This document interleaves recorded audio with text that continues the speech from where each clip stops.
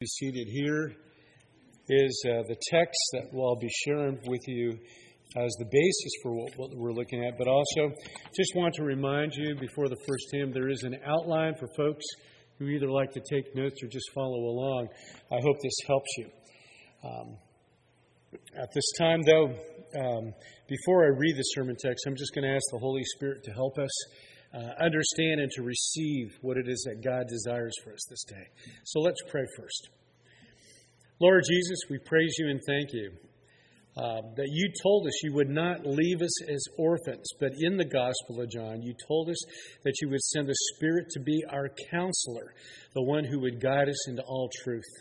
And Lord Jesus, as we look at this particular text this morning, Lord God, only you can put the wonder of what the only begotten did. Because as this text tells us, while we may be in awe of what we have read, there are so many other things that were done that are not written, Lord God. We can only imagine how great you are, Lord God, and how great, Lord Jesus, was your ministry to those people during that time period. Thank you, Lord Jesus. We now offer ourselves to you and to your word. It's in Jesus' name we pray. Amen. Hear what the Apostle John writes by the Spirit. He said, "Now Jesus did many other signs in the presence of his disciples, which are not written in this book. But these are written so that you may believe that Jesus is the Christ, the Son of God, and that by believing you may have life in his name." Again, this is the word of the Lord. Amen. Now, as I was thinking about this text and everything, it's interesting on how sometimes different scripture texts announce what the purpose of a book is. And I believe that this is one of those texts in the Gospel of John that gives us a good reason for why John was inspired by the Spirit to write the Gospel of John. But I believe it's also a really good purpose statement about Jesus' life, because I believe it points to a statement that maybe you've heard in different ways before. I know when I went through the 4 Spiritual Laws booklets back when I was involved with Campus Crusade for Christ, one of the statements that came out was, God has a wonderful plan for our lives. And again, just listen to how the Holy Spirit says this. These things are written so that you may believe that Jesus is the Christ, the Son of God, and that by believing you may have life in his name. Now, one thing that really stood out to me too is we need to remember that Christ is not Jesus' last name. It's his title. It points to who he is and what he does and has done. But it's interesting, when Jesus spoke these same things to other people, these same statements in numerous ways throughout the Gospels, some people got excited, but some people got confused. It even made some people angry.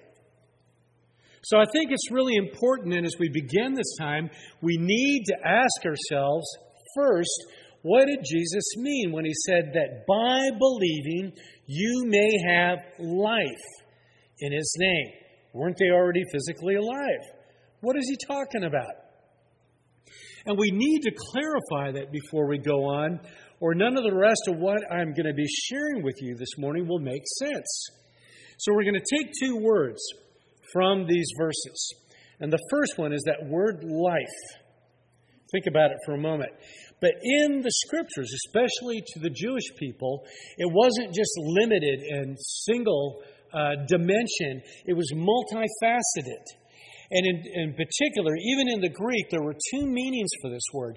It meant physical life, but it also meant spiritual life. And Jesus is actually bringing these 2 meanings together. They're knit together, implying that if our physical life is not surrendered to Jesus, then our spiritual life won't happen. And if our spiritual life is not activated in Jesus, then our physical life will never become the wonderful plan that God has prepared for our lives. Another verse in the Gospel of John that brings these two realities together is John 10, verse 10, where Jesus says this: "The thief comes only to steal and to kill and to destroy.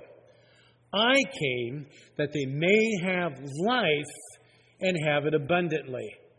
Again, think of that word abundantly connected to the word life. It also translates as excessive, remarkable, advantageous. Now, if you stop to think about what Jesus is saying, doesn't what he offers sound pretty wonderful? And in this verse, John 10:10, it's right in the middle of the teaching where Jesus proclaims himself to be God's one and only shepherd for the people of God. That's one of the reasons why I had us look at Psalm 23 this morning. We're going to go back to it and look at some of the ways that Psalm 23 points to the abundant life that God offers us that is both physical and spiritual that are brought together in Jesus. Let's listen to Psalm 23 again to hear the wonderful plan that Jesus has for our lives. Let's take verses 1 and 2. "The Lord is my shepherd, I shall not want. He makes me lie down in green pastures. He leads me beside still waters." Now, I remember reading a book about Psalm 23, and I never understood the significance of still waters. According to shepherds, sheep won't drink from moving water. Think of the amount of work it takes for a shepherd to find still waters. And it's the very practical aspect of our lives that is being spoken of, that Jesus cares about and takes care of, just as a shepherd would do for his sheep. Let's move to verse 3. "He restores my soul. He leads me in paths of righteousness for his name's sake." Now, the statement, "He restores my soul," connects the physical nature of our lives to the spiritual. And unless we let Jesus lead us in paths of righteousness for his name's sake, which means for his honor, to the honor of his name, that's a spiritual activity of obedience, then Jesus cannot truly give us all the wonderfully planned provision that God has prepared for us. Nor will our soul be fed, replenished, or refreshed. And again, it shows how the physical and the spiritual nature of our lives were never meant to be separated. Then in verses 4 through 5, "Even though I walk through the valley of the shadow of death, I will fear no evil, for you are with me. Your rod and your staff, they comfort me. You prepare a table before me in the presence of my enemies. You anoint my head with oil. My cup overflows." You see that picture it paints of really dark times that somebody is walking through. And David himself saw how the hand of God protected him from physical enemies, like King Saul and even one of his own sons, Absalom, whose name means Father of Peace. But David also believed in the demonic and spiritual realities that were also at work through these physical realities and these physical enemies. Think again about what David declared when he fought Goliath, that David was not just fighting physical people, nor was Goliath standing up against human beings. He was standing up against the God of heaven. It's also why David was recruited to live in the courts of King Saul. And through the worship music of God that David played, he was able to quiet a demonic spirit that often would manifest in King Saul in anger and rage. Do you remember reading how King Saul threw a spear at David numerous times trying to kill him. And finally, we have verse 6. Surely goodness and mercy shall follow me all the days of my life, and I shall dwell in the house of the Lord forever. God tells us that our spiritual destinies are dependent upon our physical choices. And without the Lord as our shepherd, we will never experience the wonderful plan God has for our lives. So when Jesus proclaimed himself as the one and only Good Shepherd, Jesus was claiming that both the physical and the spiritual can never be had apart from him. And that's what John 20, verse 31 also points to. How we experience God's wonderful plan for our lives. We're going to go back to that verse again and hear what the Holy Spirit says through the Apostle John. But these are written so that you may believe that Jesus is the Christ, the Son of God, and that by believing you may have life in His name. Have you ever stopped? Maybe you have studied and thought about what that word believe means, especially when it's connected to Jesus' name. We need to understand that to experience God's wonderful plan for our lives. And I believe that what Jesus was pointing to are two particular things we need to understand. Number one, to believe is to trust. So Jesus is calling us to trust in what He did for us. And then secondly, I believe it's also learning to trust what Jesus wants to do through our lives. But let's begin with that first thought, trusting in what Jesus did for us. And to discover this meaning, we have to go back to the beginning of the Gospel of John, where another John, John the Baptist, proclaims another powerful truth by the Spirit in verse 29 of chapter 1. Listen.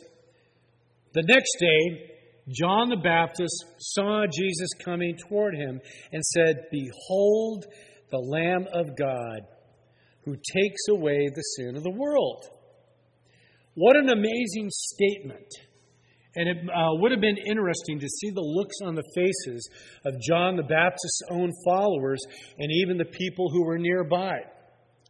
It's amazing to me to think how Jesus is both the Good Shepherd and the godly Lamb, the one who offers and the one who is offered. This phrase, "Behold the Lamb of God," actually takes us back to the book of Exodus. Here is what God told Moses to tell the people as they're preparing for the Exodus. Then Moses called all the elders of Israel and said to them, "Go and select lambs for yourselves, according to your clans, and kill the Passover lamb.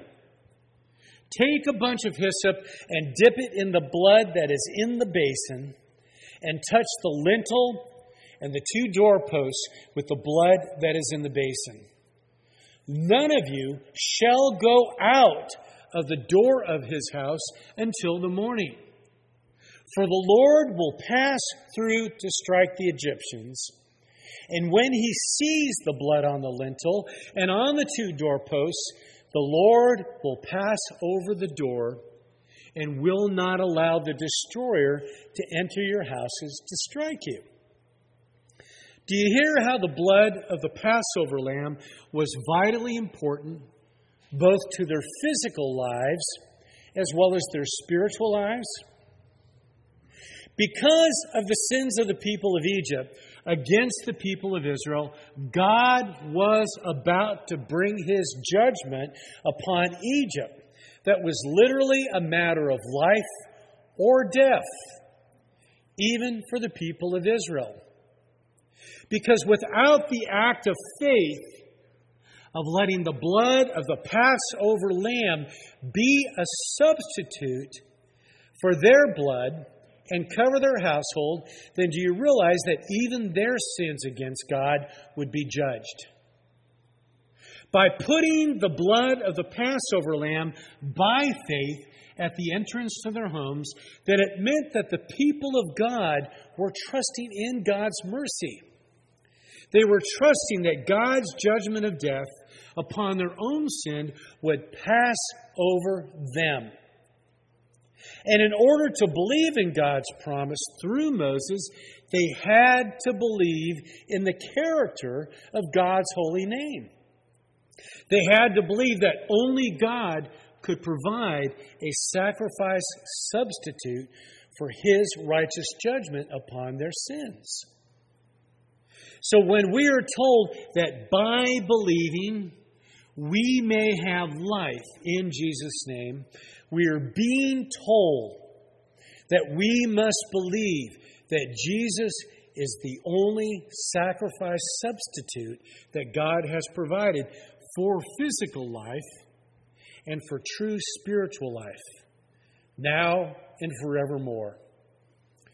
Have you put your trust in who Jesus is and what Jesus offers you through His own life? Jesus is the only substitute for God's judgment for our sin. If we haven't, then when we stand before Jesus and He asks us why He should let us into His heaven, what will we tell Him? Because Jesus will not accept any substitute that is not His sacrifice on our behalf. A great part of God's wonderful plan for our lives begins with our trust in what Jesus did for each one of us. That affects our lives now, both physically and spiritually. But there is a second great part of God's wonderful plan for our lives that is also meant to begin the moment we surrender ourselves to the mercy and the grace that is only found in Jesus. And that's where we're going to look at the second part that calls us to trust in what Jesus wants to do through us. And I believe verse 30 of John 20 points to the second part of God's wonderful plan for our lives.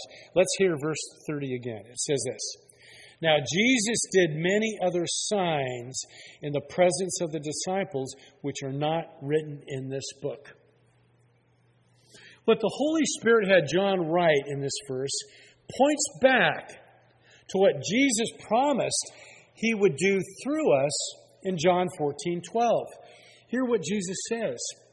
Truly, truly, I say to you, whoever believes in me will also do the works that I do, and greater works than these he will do, because I am going to the Father.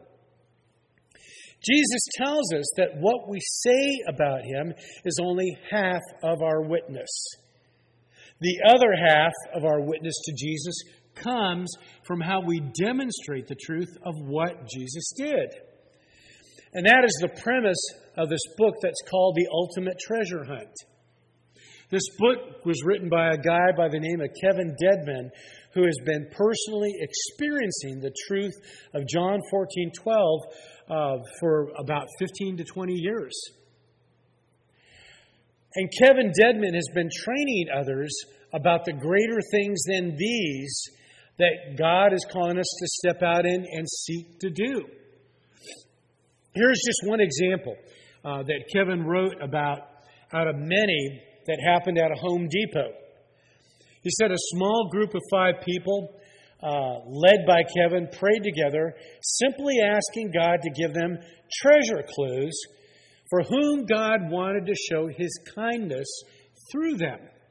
Here are just some highlights of this one particular divine encounter. Kevin wrote and said that among the many clues they discerned together in prayer, Kevin had red hair, headache, Ralph, and back problem.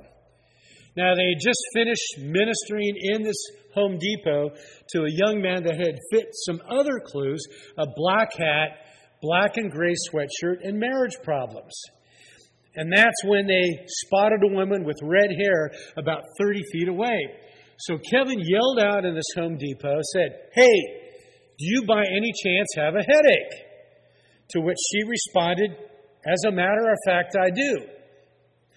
She had just told her husband that she needed to abandon their shopping cart at Home Depot and go home because her headache had become so bad. Even though she was not a Christian, she allowed them to pray for her right there in the middle of Home Depot. They simply asked Jesus to show His kindness and His presence to touch her, and her headache immediately vanished. It kind of reminds me of what Diane shared about how people gathered around together at the track after the event that you were at. Was that yesterday? Yeah, think about that. And as they started to walk away, though, they realized they also had the name Ralph on their treasure map. So from about 20 feet away, Kevin then yells back to her husband and said, "Hey, I forgot to ask, but by any chance is your name Ralph?" And he responded, "As a matter of fact, it is." And Ralph also had a bad back, for which they also prayed, and which also was healed. They just simply prayed, "Lord, let your presence come on his back. Bring your kingdom." And they said, "I speak alignment in Jesus' name." Now, up to the point of their prayer, Ralph's back had been severely limited in flexibility and bending over. When they finished, Ralph was able to bend over and touch his toes without any problem. And with a cigar in his mouth, Ralph prayed with him to invite Jesus into his life like his wife just had. Because Kevin and these other people with him took the risk of taking Jesus at His words for what He promised in John 14:12, several people that day experienced the kindness of God in the same practical ways that Jesus demonstrated when Jesus prayed for people. Again, think of how people responded to Jesus when He prayed for them. And what we are told in this verse, John 14:12, is that what it says Jesus did was never meant to stop with just Jesus. Jesus meant for us to continue to show people His salvation and His kindness for others by doing what He did. But the question is, are we willing to take the risk of taking Jesus at His words and at His promise to do through us what the Holy Spirit also did through Him? Because if we're willing to put our trust in what Jesus did for us and are willing to put our trust in what Jesus wants to do through us, then we need to learn how to walk in the power of Jesus' life. And it's the challenge of those greater things than these that Jesus gave in John 14:12. It requires our yieldedness to Jesus in those same two areas which we just examined. First one is this: let the power of Jesus' life work in us daily. Jesus tells us in the Gospel of John so many times that He came to save us from the power of sin and death. And once we ask Jesus into our lives, we are to let Jesus to continue doing that work in us until the day that Jesus either brings us home or He returns. Salvation is a process. Think about that word salvation. The root of it is to salvage. What do you do with something when you salvage it? First, you save it from being condemned or destroyed. Then it's a process of restoring it. So we have to ask ourselves, are we letting Jesus continue to do His saving work in our lives daily? I'm not talking about getting saved over and over again, but just simply letting Jesus continue that transformation that the Scriptures talk about. Second thing, letting the power of Jesus' life work through us daily. Just like Kevin Dedman talked about, there are people all around us who are treasures to God. And Jesus has specific people in mind that He wants each of us to show His kindness and His salvation to by just simple prayers. We never know what the prayer is going to do. It could touch them in a powerful way, or it might sow seeds that God grows and allows to spring up at a later date. But are we letting Jesus continue to do His saving work through our lives? As we continue to let Jesus transform us, that becomes a witness to the truth of His name. And when we let Jesus continue to touch the lives of others through our life, that also proves His name to be true. But we must be willing to let our lives prove true what the Holy Spirit writes about Jesus in the Gospel of John. And like I've said to others before, I might have mentioned this last week as well when I talked about prayer. You and I are only one prayer away from seeing God do a miracle in our lives or in someone else's life. But it will take our trust in Jesus' name and in Jesus' power to make a difference. As I close this time right now, there are three things I just want us to remember, summarized at the end of the outline. Number one is this.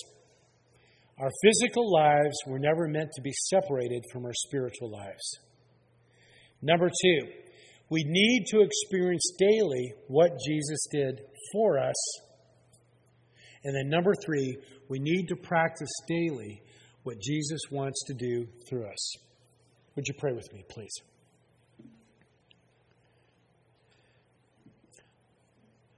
Lord Jesus, all I can say is thank you. I can't even begin to thank you enough for thinking of how you've changed my own life, Lord God. The way you've transformed me, I can think of what I was like before I knew you. I can think of the different stages of my immaturity, some of the stupid things I've done, for which I'm thankful I've survived. And I praise you and thank you, Lord Jesus, that it is your love and grace that continues to work within me and even through me in ways I can't even begin to imagine. Even as I was driving here today, Lord God, I was amazed and in awe of the beauty of all that you've made around us. If we just open our eyes to take a look, that you are King of Kings and Lord of Lords, that you are mighty God and Creator. We praise you and bless you. Lord, as we grow in our awe of your greatness, let us grow in our courage and our confidence that you are continuing to transform us and that you are continuing to work through us to touch other peoples with your love and kindness. May the Lord bless you, and may He touch you in the name of the Father, and the Son, and the Holy Spirit.